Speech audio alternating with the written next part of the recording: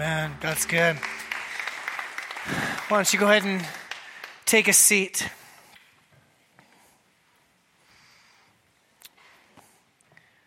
Continuing in verse 31, since it was the day of preparation, and so that the bodies would not remain on the cross on a Sabbath, for that Sabbath was a high day, the Jews asked Pilate that their legs might be broken and that they might be taken away. So the soldiers came and broke the legs of the first and of the other who had been crucified with him. But when they came to Jesus and saw that he was already dead, they did not break his legs. But one of the soldiers pierced his side with a spear, and at once there came out blood and water. He who saw it has borne witness. His testimony is true, and he knows that he is telling the truth, that you may also believe. For these things took place that the scripture might be fulfilled. Not one of his bones will be broken. And again, another scripture says, they will look on him whom they have pierced. After these things, Joseph of Arimathea, who was a disciple of Jesus, but secretly for fear of the Jews, asked Pilate that he might take away the body of Jesus, and Pilate gave him permission.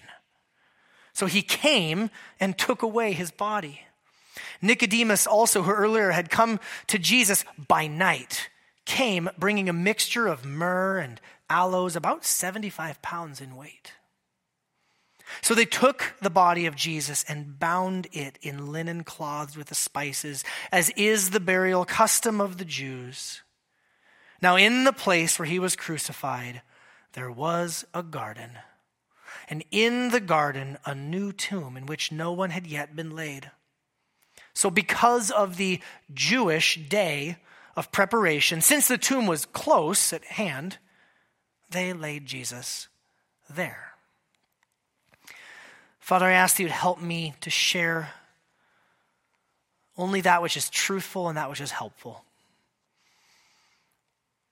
Jesus, I ask that we would look upon your death, and in so doing, like Moses lifted up the serpent in the wilderness, that all who looked would receive life. May we look upon you, our Savior, crucified and exalted, raised up, and may we receive life. We pray this all in Jesus' good name. Amen. One of the tragic ironies of life is that very often good things, worthwhile things, only come on the other side of hard things and tragic things. This can be simple, this can be massive. I think of something simple like a family getting a new house. And what a great joy that is, and what a great privilege it is to have this new house, but maybe you've experienced this. There's sadness at the loss of the house where you first brought your children home from the hospital. I think of my friend who just got a new job. It's a good job, better pay, better benefits, a shorter commute, more time to be able to spend with family, but it comes at the loss of a different job that he spent nearly 2 decades at, and he liked, and he had friends there. Maybe it's something more serious. I've talked with people who have served in the armed forces, and they've said things to me like, and I'm not exaggerating, they've said things like, the only reason that I'm standing here talking to you is because someone else in my company ran out and drew the enemy fire and gave their life so that I could be here standing in front of you. I even think of our own Pastor Shane, who, if you don't know, a little over a month ago had a heart attack, a massive, near-fatal heart attack, and God has been gracious to preserve his life. I remember when we got the text from Pastor Kyle that a new heart had become available and they were going to do a transplant in the morning. The swing of emotion was about that quick from, praise God, a transplant heart is available, to, oh my God, someone just died. So that heart would become available. You know, on Good Friday, we look at the death of Jesus. And we could look at the death of Jesus from any number of different angles. The death of Jesus is incredible. It's the focal point of human history. Tonight I invite you to look at it at this angle of the good, the life that comes through the death of Jesus. And I'm inviting you to look at it through this angle because it's Jesus himself that invites us to look at his death this way. As we've been going through the Gospel of John for about a year and a half, maybe some of you have been around, you remember back in John chapter 12 where Jesus himself said that the hour has come for his glorification. And he says these words, "Truly, truly, I say to you, unless a grain of wheat falls into the earth and dies, it remains alone. But if it dies, it bears much fruit." Jesus gives the simplest of examples. A seed must die and go into the earth. And only if that seed dies and goes into the earth will it be able to bring much fruit. Will it be able to bring much life? And friends, that simple illustration serves to point us to the reality that it is the ultimate death, the death of Jesus, that brings us ultimate life, eternal life. That this ultimate life only comes through the ultimate death. And we're going to consider three things about this life that Jesus gives to us. We're going to consider that when we receive this ultimate life from Jesus, we have confidence, a conviction of knowing what we believe. That this life that he gives to us brings us cleansing, a washing and a purification from our sins. And that this ultimate life brings us courage, that we can be brave in our pursuit of Jesus. Let's consider the first of these three, confidence. Since it was the day of preparation,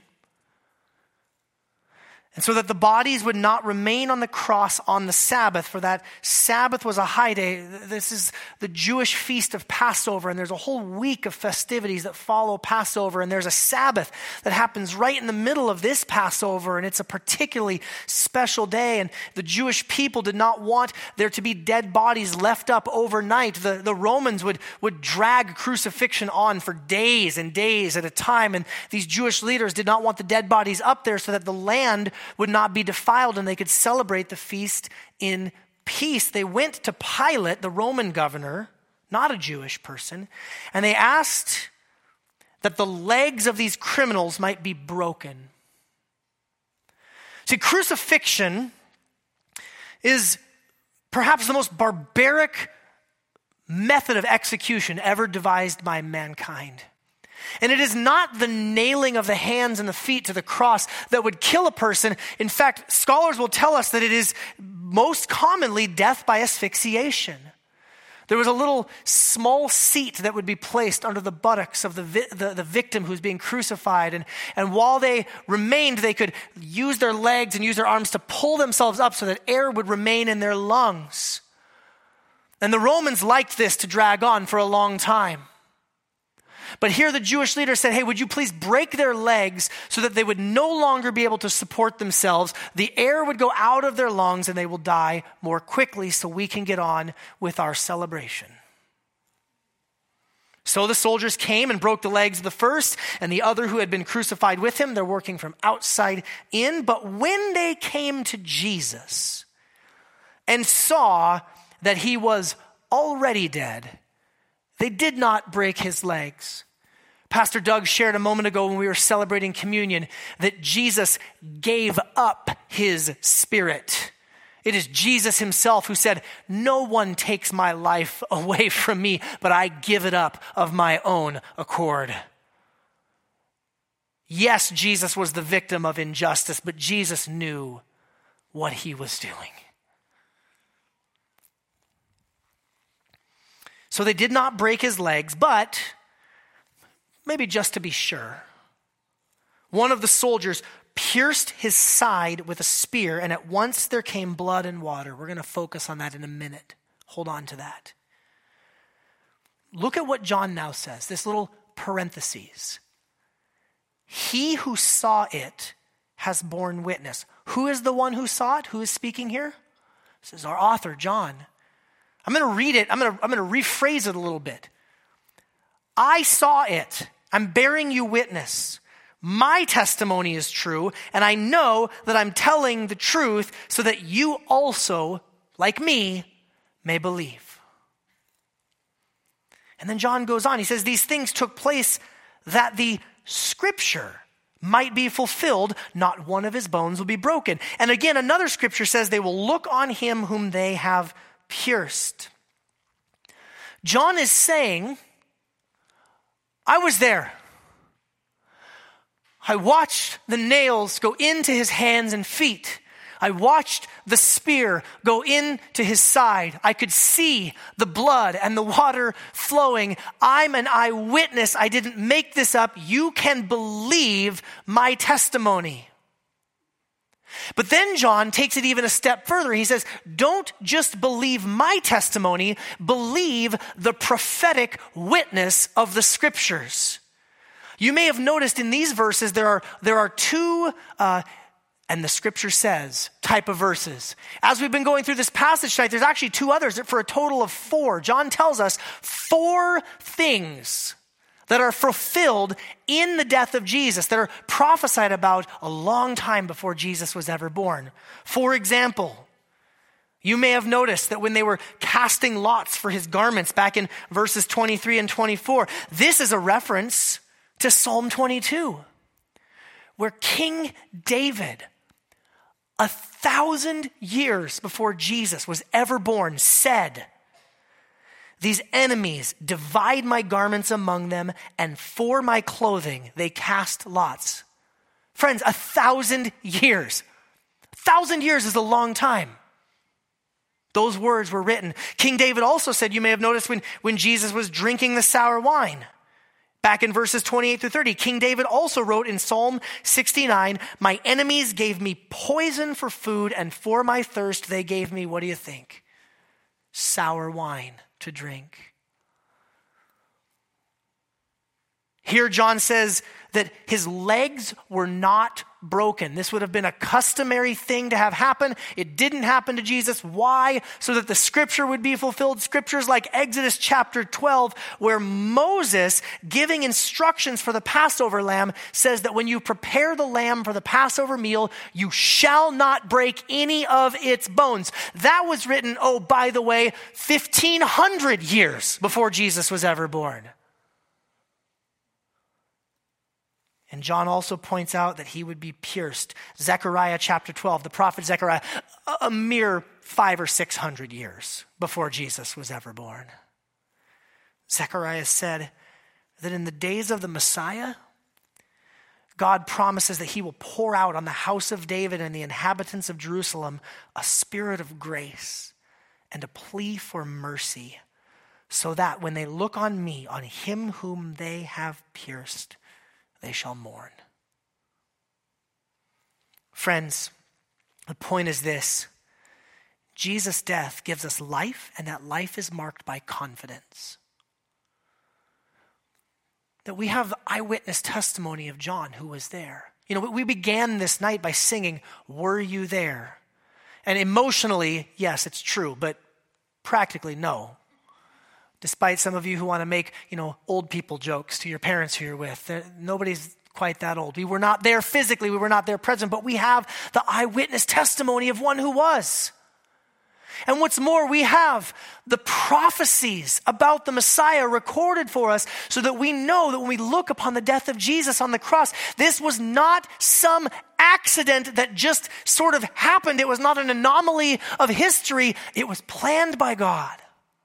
And we can have confidence that Jesus is who he said that he was. He said that he came from heaven. He said that he is the Son of God. And he said that forgiveness of sins is possible through his death and through his resurrection. Now, this does not mean that we never have any doubts or questions. I have questions. I struggle with doubts. Anybody with me?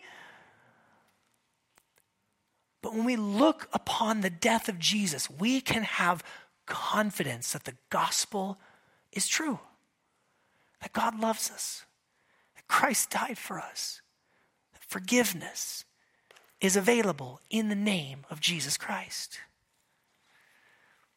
Look back at me with verse 34. When one of the soldiers pierced his side with a spear, and at once there came out blood and water.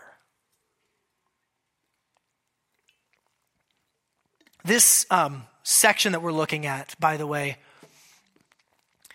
we're covering almost a chapter tonight. And there's a lot, I could do 6 months worth of sermons just on this chapter. I won't, because that would make it like 3 years that we're in the Gospel of John. But this verse alone, we could probably spend 2 months. It's not a threat, I'm just saying. I started reading and I started compiling all the different perspectives on what does it mean that blood and water came out of the side of Jesus. For many commentators, they point to the medical side of things, that this proves that Jesus really was dead. And this gets into a lot of stuff that I frankly don't understand. The pericardial sac and fluid leaking into the chest cavity. And when there's these, two different fluids, blood and water, it shows that the person is really dead. I believe that there's a lot of validity to that. I read some St. Augustine. St. Augustine said, obviously, Noah's Ark had its opening in the side so that people could come in and be saved from the judgment of God in the flood. So too, we enter in to Christ and receive salvation through the side opening of Christ. You guys should read the church fathers. They say fun things. I think there's some validity to that. Others point out that when the children of Israel were in the desert with Moses, that they struck the rock, and out of the side of the rock flowed water, and the children of Israel were saved from death and their thirst by the water that flowed from the rock. And in 1 Corinthians, the Apostle Paul says, well, the rock was Christ, and we're all left scratching our heads. How can that be? And here we see the water flowing from the side of Jesus, our rock. Others point us to the sacraments, that the water represents baptism and the blood represents communion. These two practices, these two ordinances that believers always practice to identify with the death and the resurrection of Jesus. And even one more, I'd not heard this one, but Rodney Whitaker said that it's a picture for some that Jesus is both God and man. It was a common belief, he says, in the Hellenistic world that the gods did not have blood in their veins, but rather had a clear liquid known as ichor. For such folk, the fact that blood and water both flowed could suggest that Jesus is both God and man. I think that all of those are worth pondering. All of those are worth considering. I think they're all beautiful. But there's one additional angle. And it's the one I want to focus on for just a moment here, and it's this. If you think through the Gospel of John, I've had the great privilege of preaching through the Gospel of John now for about 1.5 years. And when you think through the Gospel of John, when you see water time and time again, what comes up is the theme and the idea of cleansing. I thought of that, and then I'm always happy when I find a scholar later who agrees with what I thought of. N.T. Wright said that this idea of blood and water was not written just for the sake of historical detail, even though that's vital. He says, John has left us in no doubt that in all these details were all to be seen as heaven-sent signs of what it all meant. We have only to think back through the gospel to all the occasions where water or blood are mentioned to realize that again and again they point to Jesus as the source of life, cleansing, and purification. Think about John the Baptizer, not the author John the Baptizer, washing people in the river, telling them to repent of their sins and receive cleansing. Think about when Jesus turned water into wine. It says that the water was stored in large jars that were for the ritual of purification. Think about Jesus the night of the Last Supper, taking off his outer garment and kneeling down and washing his disciples' feet with water, saying, if you don't let me wash you, you have no part of me, you have no part of my kingdom. I've been reading a book recently. It's written by a non-Christian author. He's a psychologist. It's a very interesting book. He's trying to explain from a non-Christian perspective, where does morality come from? So it's interesting to listen to somebody kind of ask those questions.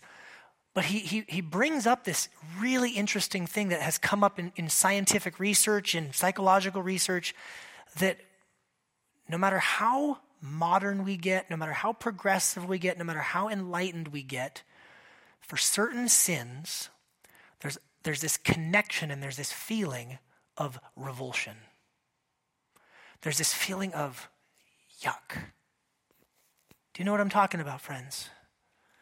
And it's not just the sins that we commit. It's if we hear or see someone else committing it. It's not just that our own sins defile us and make us feel dirty, but sometimes the sins of other people do that to us as well. He cited, you'll have to go look this up on your own. I read through the study that was released. He quoted a study where someone had people stand next to a bottle of hand sanitizer, and when they stood close to the bottle of hand sanitizer, the answers to their questions got more morally upright. That's all I have time for to say about that. But it's interesting to hear people who are not followers of Jesus agree with what the Bible teaches, that sin defiles us. And it is in the blood and the water that flow from Jesus' side where we find our washing and our cleansing. When Pastor Doug was reading that verse about the sour wine, it says that the sour wine was lifted up to Jesus on the branch of what kind of tree? A hyssop tree. Again, John doesn't waste words. I am convinced he means for us to call to mind the words of Psalm 51, where the psalmist David prays out, "Purify me with hyssop and I will be clean. Wash me and I will be whiter than snow." Friends, Jesus' death brings us life, and that life is clean. When you are plunged into that stream of the blood and the water that flow from Jesus' side, you are forgiven and you are washed. And the things that you have done and the things that have been done to you no longer hold power over you, because a new life has entered into you, a life that is clean. After these things, Joseph of Arimathea, this is a new person that comes into the story here, who was a disciple of Jesus, but secretly. Why? Because he was afraid of these Jewish leaders. He asked Pilate that he might take away the body of Jesus, and Pilate, actually surprised, we should be surprised at this, Pilate gave him permission. So he came and took away his body. Nicodemus also, who earlier had come to Jesus by night. I love that John points it out. Remember, he came by night in darkness, also scared. Came bringing a mixture of myrrh and aloes, about 75 pounds in weight. So they took the body of Jesus, bound it in linen cloths with the spices, as is the burial custom of the Jews. Now, in the place where he was crucified, there was a garden, and in the garden a new tomb in which no one had yet been laid. And so because of the Jewish day of preparation, since the tomb was close at hand, they said, hey, this will work. Let's just lay Jesus here. Let me tell you about Nicodemus and Joseph, these two disciples that the camera zooms in on for a moment. First of all, they were both members of what's called the Sanhedrin. This is the Jewish ruling council. We learned that back in John chapter 3 about Nicodemus. It said that Nicodemus was one of the rulers. We learn about Joseph of Arimathea in places like Mark chapter 15. It also tells us that he was a rich man. These are important, powerful, rich people who are both afraid of the Jewish leaders. They have a lot to lose, don't they? People who have a lot to lose. If you've got money, if you've got prominence, if you've got power, if you've got prestige, if you've got other people's respect, it can be hard to follow Jesus. It can be hard to say your piece because, man, you've got a lot to lose. It actually tells us in Luke's gospel that Joseph was only one of the few who dissented from the decision to press forward with putting Jesus on trial. He dissented from it. But what's beautiful in this passage here is that both go all in with Jesus. Think about this. Joseph goes to Pilate. Joseph has been involved with the trial. Joseph has been involved with the proceedings. Do you think he might have had some butterflies in his stomach to go before Pilate to ask for the body when he just witnessed Pilate have Jesus scourged and crucified? Nicodemus brings, did you catch that? 75 pounds of spices. That's like what? A fifth grader? Like, for those of you who are, serving in the kids ministry during our last gathering, that's a lot of spices, which means, like, have you ever seen someone carry 75 pounds? That's going to be a little bit noticeable. And if he's not carrying it himself, that means he has either a donkey or some servants following along with him. So he's got an entourage. Nicodemus, who previously came to Jesus by night, is now hoofing it with 75 pounds of spices, going all in his identification with Jesus.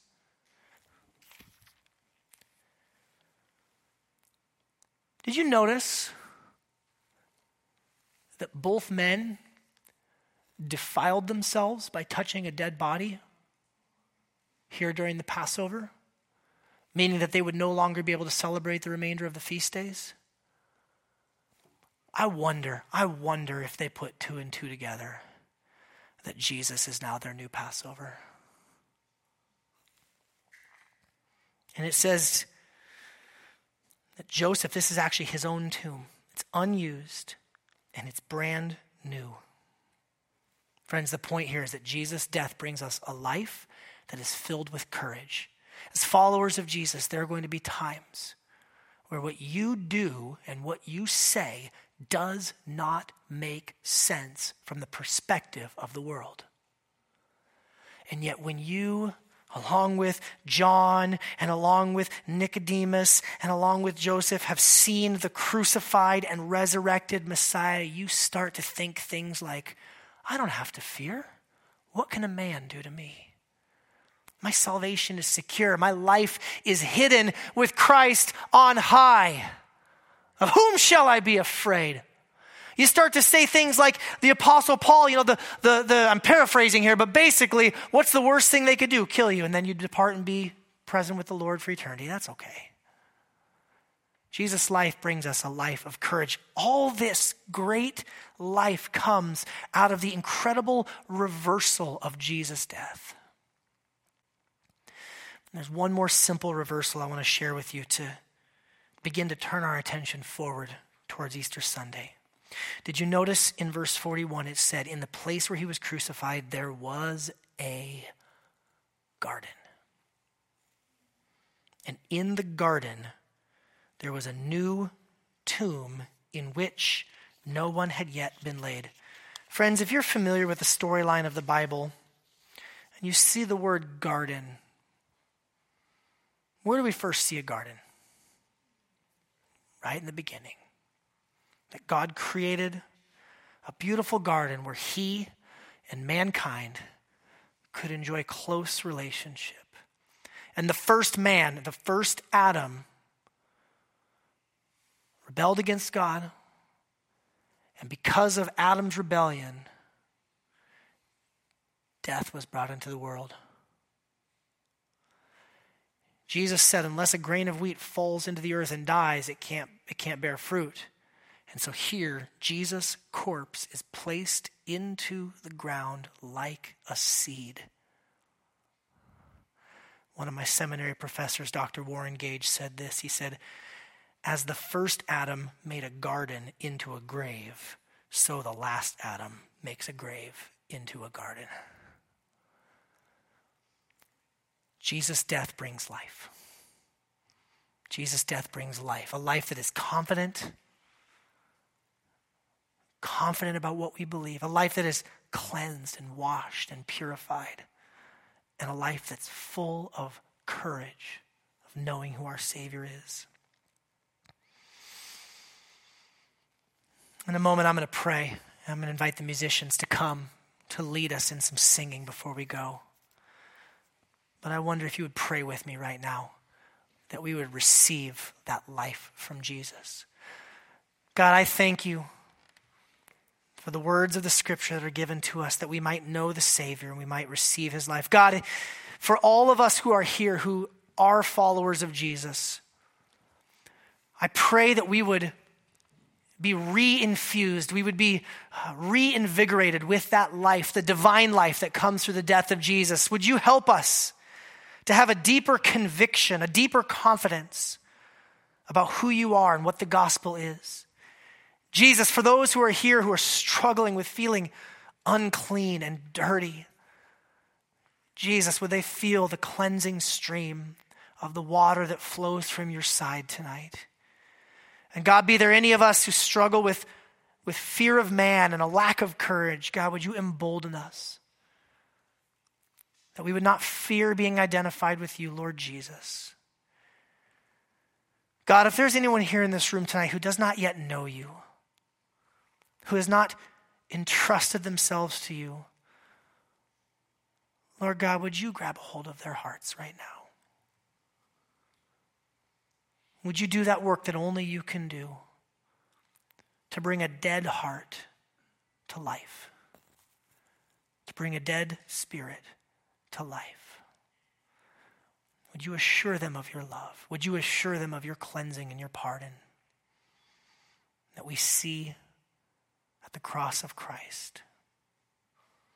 Help us now as we sing to lift these songs up to you like prayers of worship and thanksgiving for the life that you give us through your death. In Jesus' name, amen.